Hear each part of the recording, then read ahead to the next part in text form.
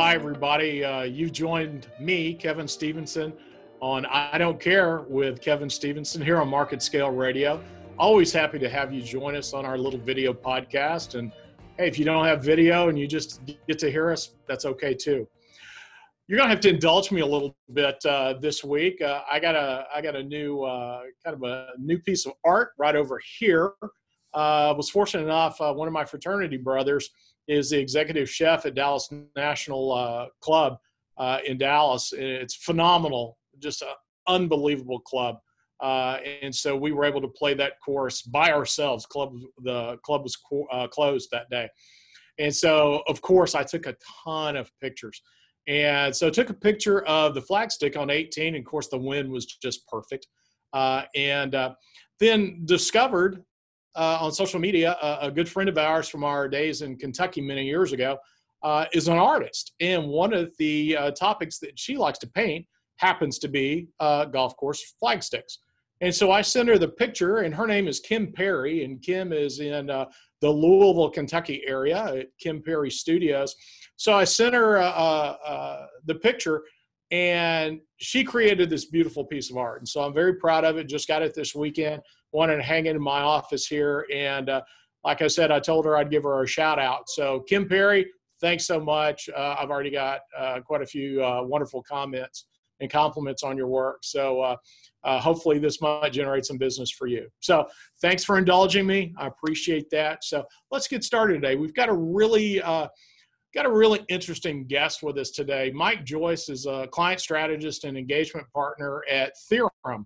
And I'm going to ask Mike to tell us a little bit about Theorem. But what we'll be talking about today is we're going to talk about vaccinations, and we're going to talk about what Theorem does and is planning on doing in the systemic space of vaccine documentation through all that. So, hey, Mike, welcome to I Don't Care. Hi, Kevin. Nice to see you. Hey, it's great to meet you. Thanks again for joining us today. So tell us a little bit about yourself and talk a little bit about Theorem as well. So as you pointed out, I'm an engagement leader at Theorem, and Theorem is really focused on helping enterprise customers, you can imagine that as being the Fortune 1000, to innovate and bring innovation culture to technological problems and technological products. And by virtue of that, we've spent time in the healthcare industry and have spent quite a bit of time thinking about that and how we can bring innovation to bear in a giant industry reluctant to change like healthcare. I can't believe you think healthcare is kind of difficult to adapt and change. It's amazing. I would never have said that over my 31 years in this. So, well, yeah, I'm really intrigued about what you guys are doing in this space. You know, with the COVID vaccinations really ramping up. Thank goodness. You know, I can't wait for us to be able to get back to a sense of normalcy across the world. My organization is a vaccine hub. I've seen what we're doing as far as standing up community-based clinics through our physician groups, working with local school districts and the public health department, and you name it. We're really trying to help get the vaccinations out as expediently as possible and as efficiently as possible. But there's going to be a piece of this because, right now, for the most part, the vaccines are, voluntary. But that's going to change. I mean, here in the hospital setting, getting a flu vaccine is just something we do every year. It's really not an option. And I foresee a COVID vaccine being the same thing for certainly hospital staff. But really, you've all met my lovely wife, Michelle. She's a flight attendant for a really great, fun airline based out of Dallas that will remain nameless.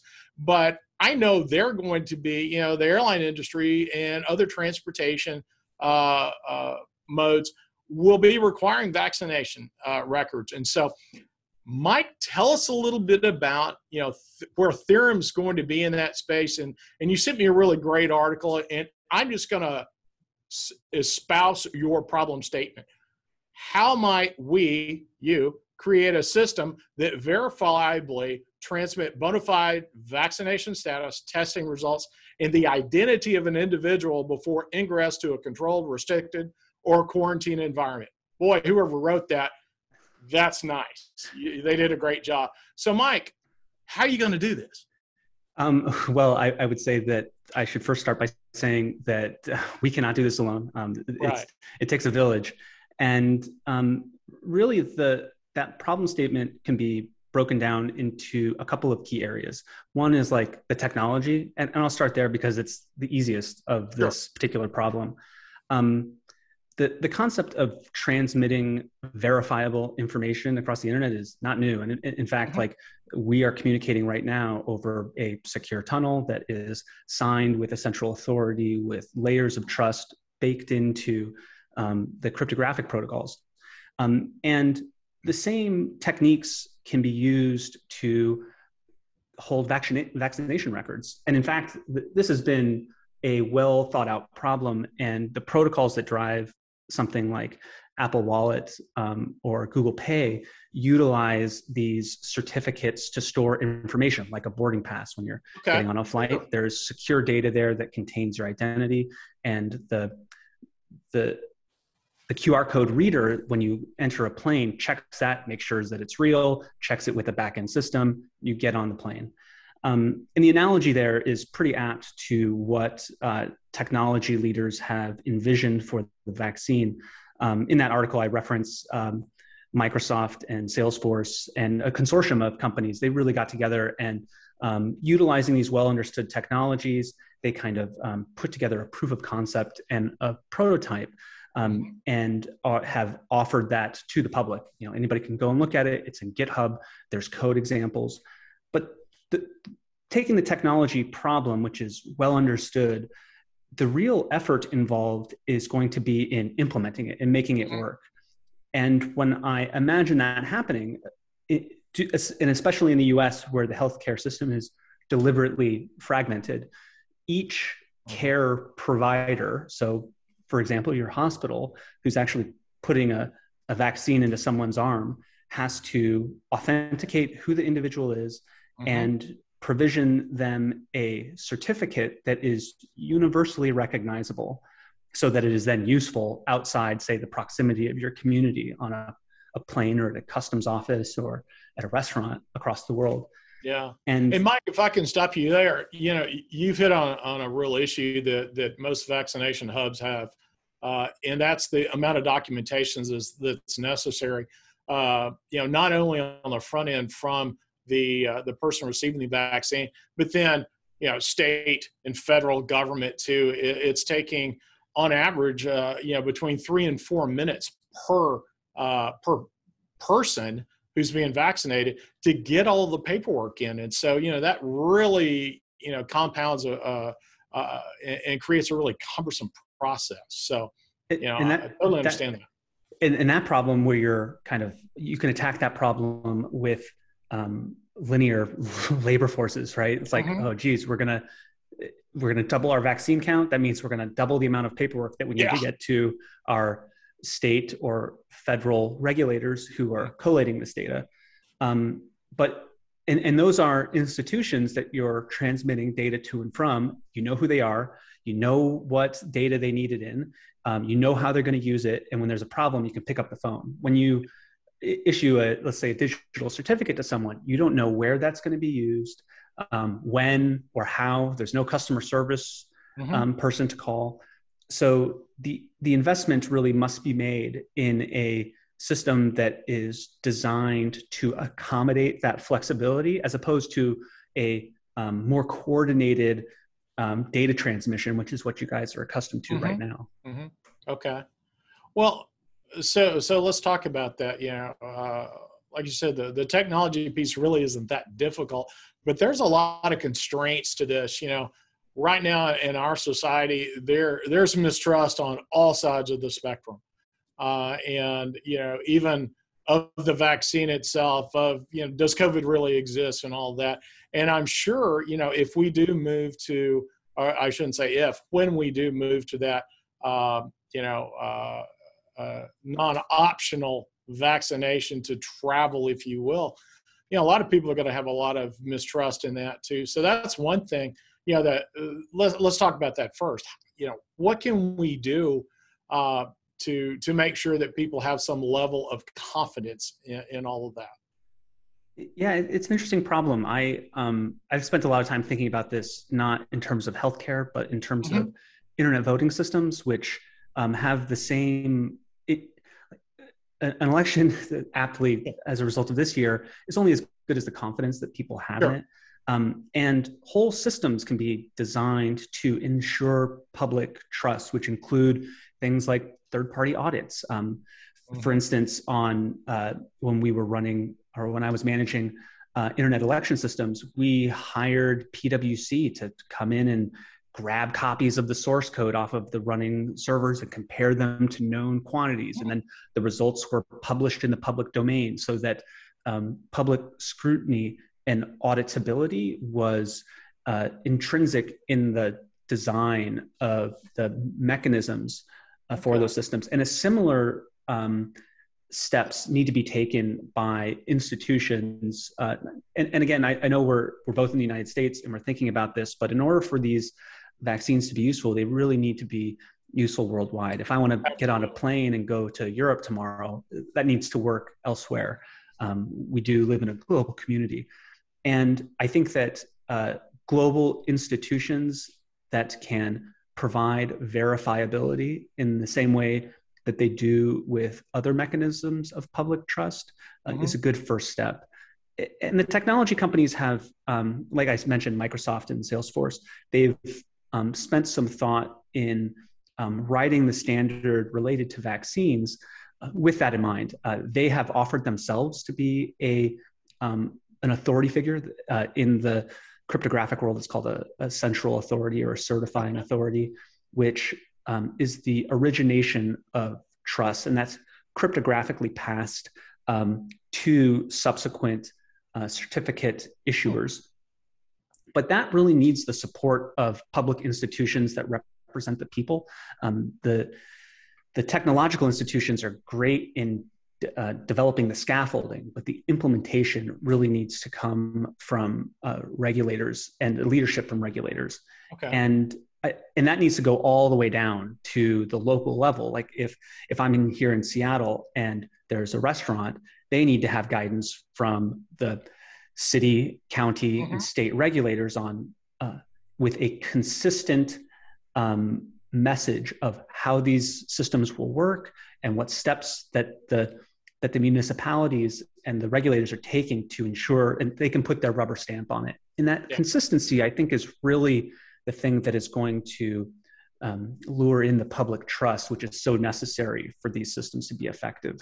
Yeah, you're exactly right. And you brought up another great point as far as, I've been focusing on more of the transportation and the healthcare aspect, but theoretically, this certainly could trickle down all the way to restaurants and, even as crazy as, your local city league softball team, you might need to produce like a vaccination certificate or whatever. Schools, obviously, I mean, they're already doing that, but how can they make sure that this is, authenticated? And so that leads us into another avenue is, to me, this is rife for the ability to be tampered with. And so let's take a couple of aspects of this, not only electronically, but again, there's going to be a number of people in the population that will just not have that electronic. And so you're going to have a paper vaccination card or whatever.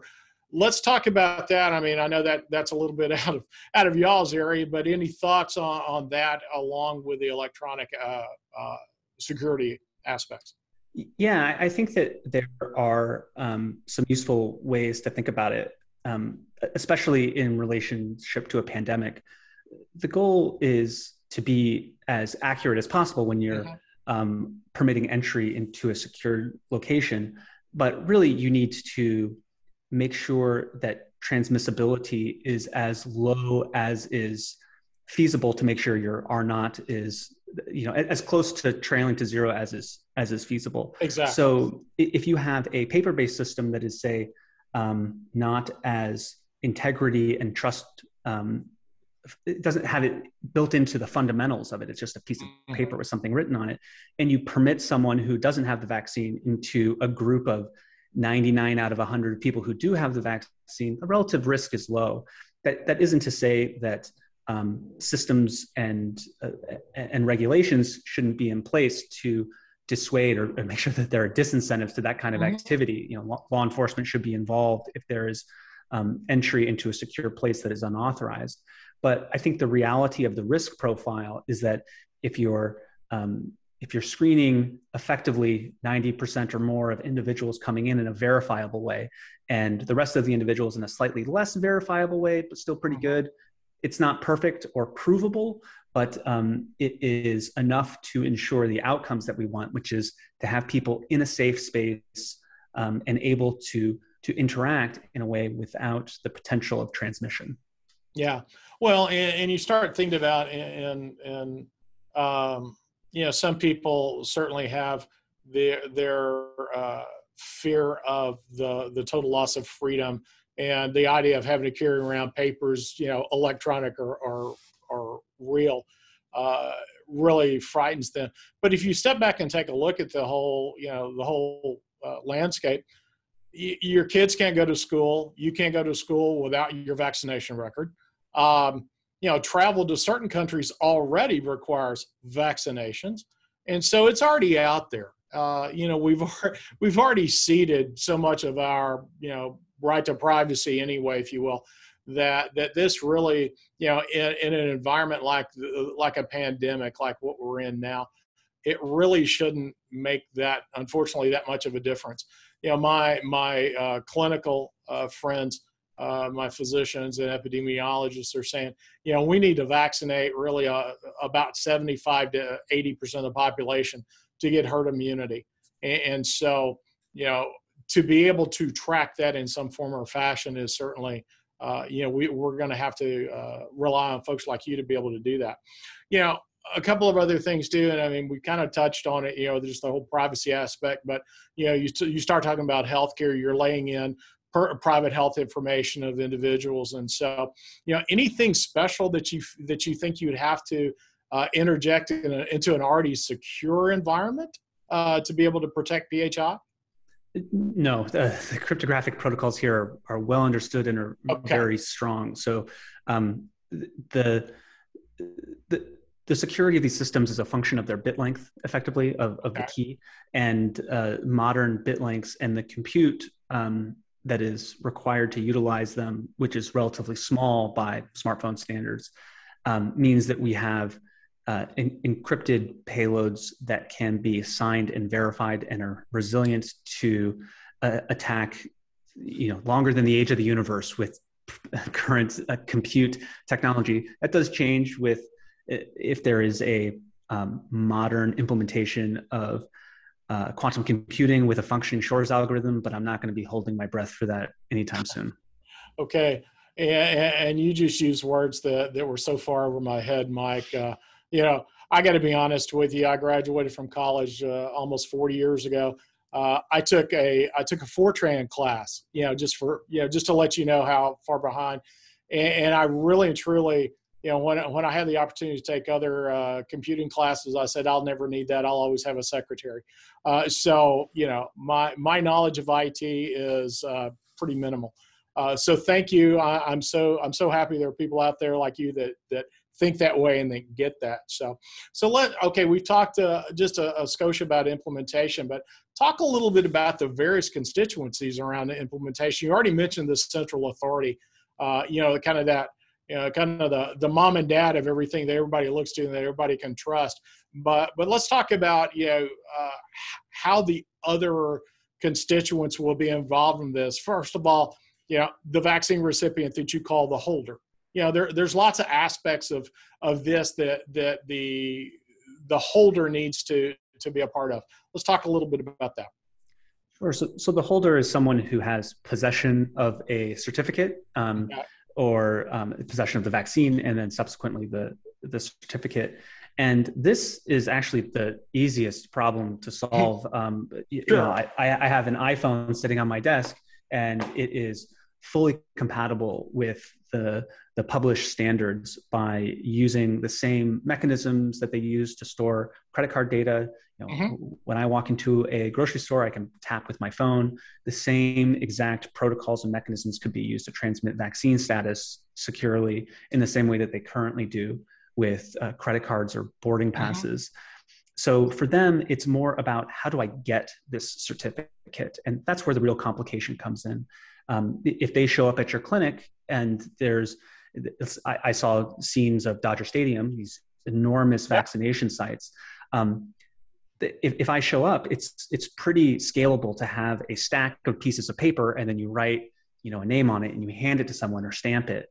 An equivalent digital processes are required to issue digital certificates, and someone has to write that software that is integrated with the appointment system, that's integrated with the healthcare record systems, and they need to incorporate this digital certificate into the delivery. So instead of delivering the vaccine and piece of paper, which, like you said, has 5 minutes of overhead per shot in your case, to issuing the physical vaccine, maybe a piece of paper also, and also a digital certificate.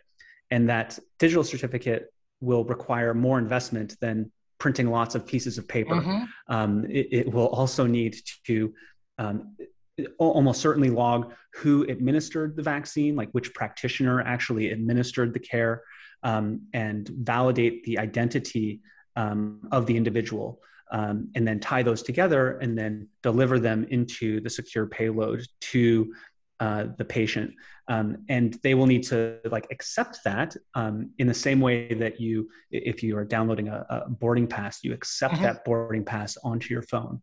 So that lays out the high level of how the certificate is delivered, but the devil's in the details on that. There are whole support infrastructures that would need to be built into place so that what happens when two people are trying to put their phones together and it doesn't work? Who do they call? As an administrator at a hospital, I'm sure you have visceral visibility into how those mechanics work and how challenging they are. And we're having to rebuild all of that for the administration of vaccine. Wow, interesting.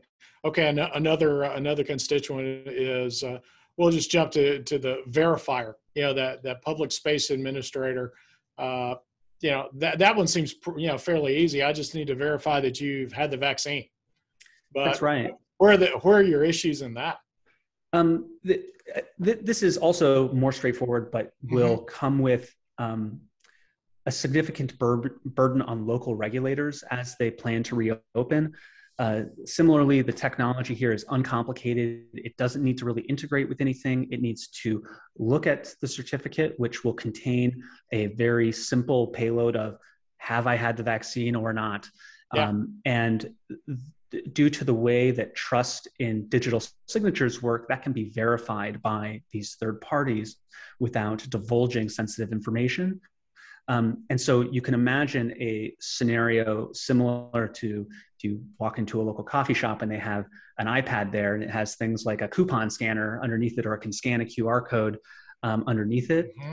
That is the type of system that will permit the validators to ensure that people who are presenting their certificates are valid. And the designers of the system, the consortium that designed it, they have built into the protocol a way for this to be done without being connected to the internet, in the same way that certificates are signed for secure internet transmission over SSL. Okay. Well, like I said, we already talked about the central authority. Here's the one I think that's the constituent that will cause you the most problem, is that issuer. Those of us in the healthcare practitioner, where our EMRs don't talk, even within our own systems. Good luck with that.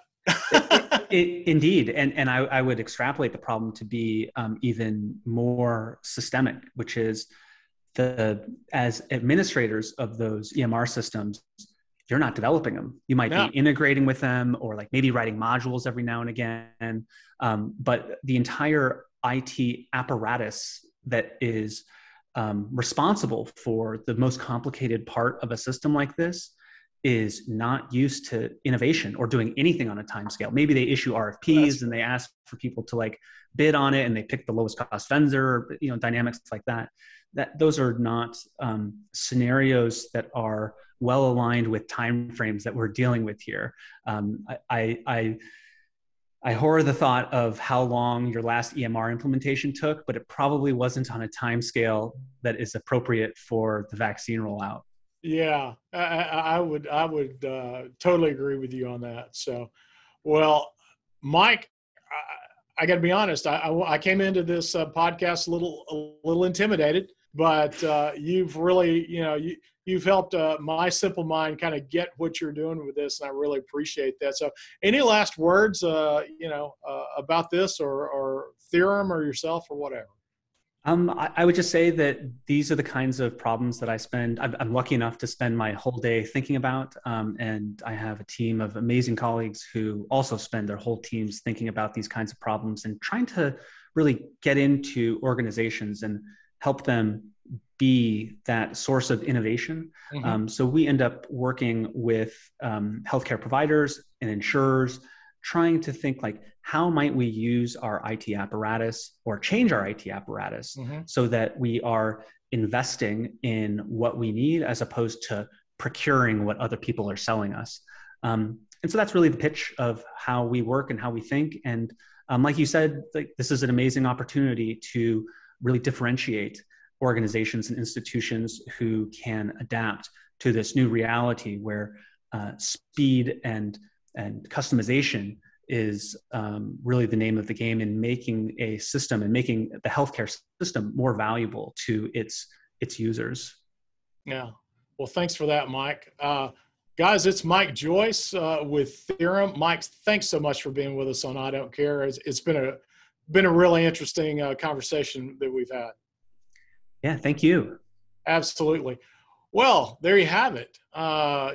Number one, get your vaccines, and Mike's going to help you be able to share that wonderful news throughout the electronic landscape, we hope. So a couple of things, and I don't think I've mentioned this before on I Don't Care. Would love to have you follow me personally on Twitter. It's pretty basic, KW Stevenson, STEVENSON.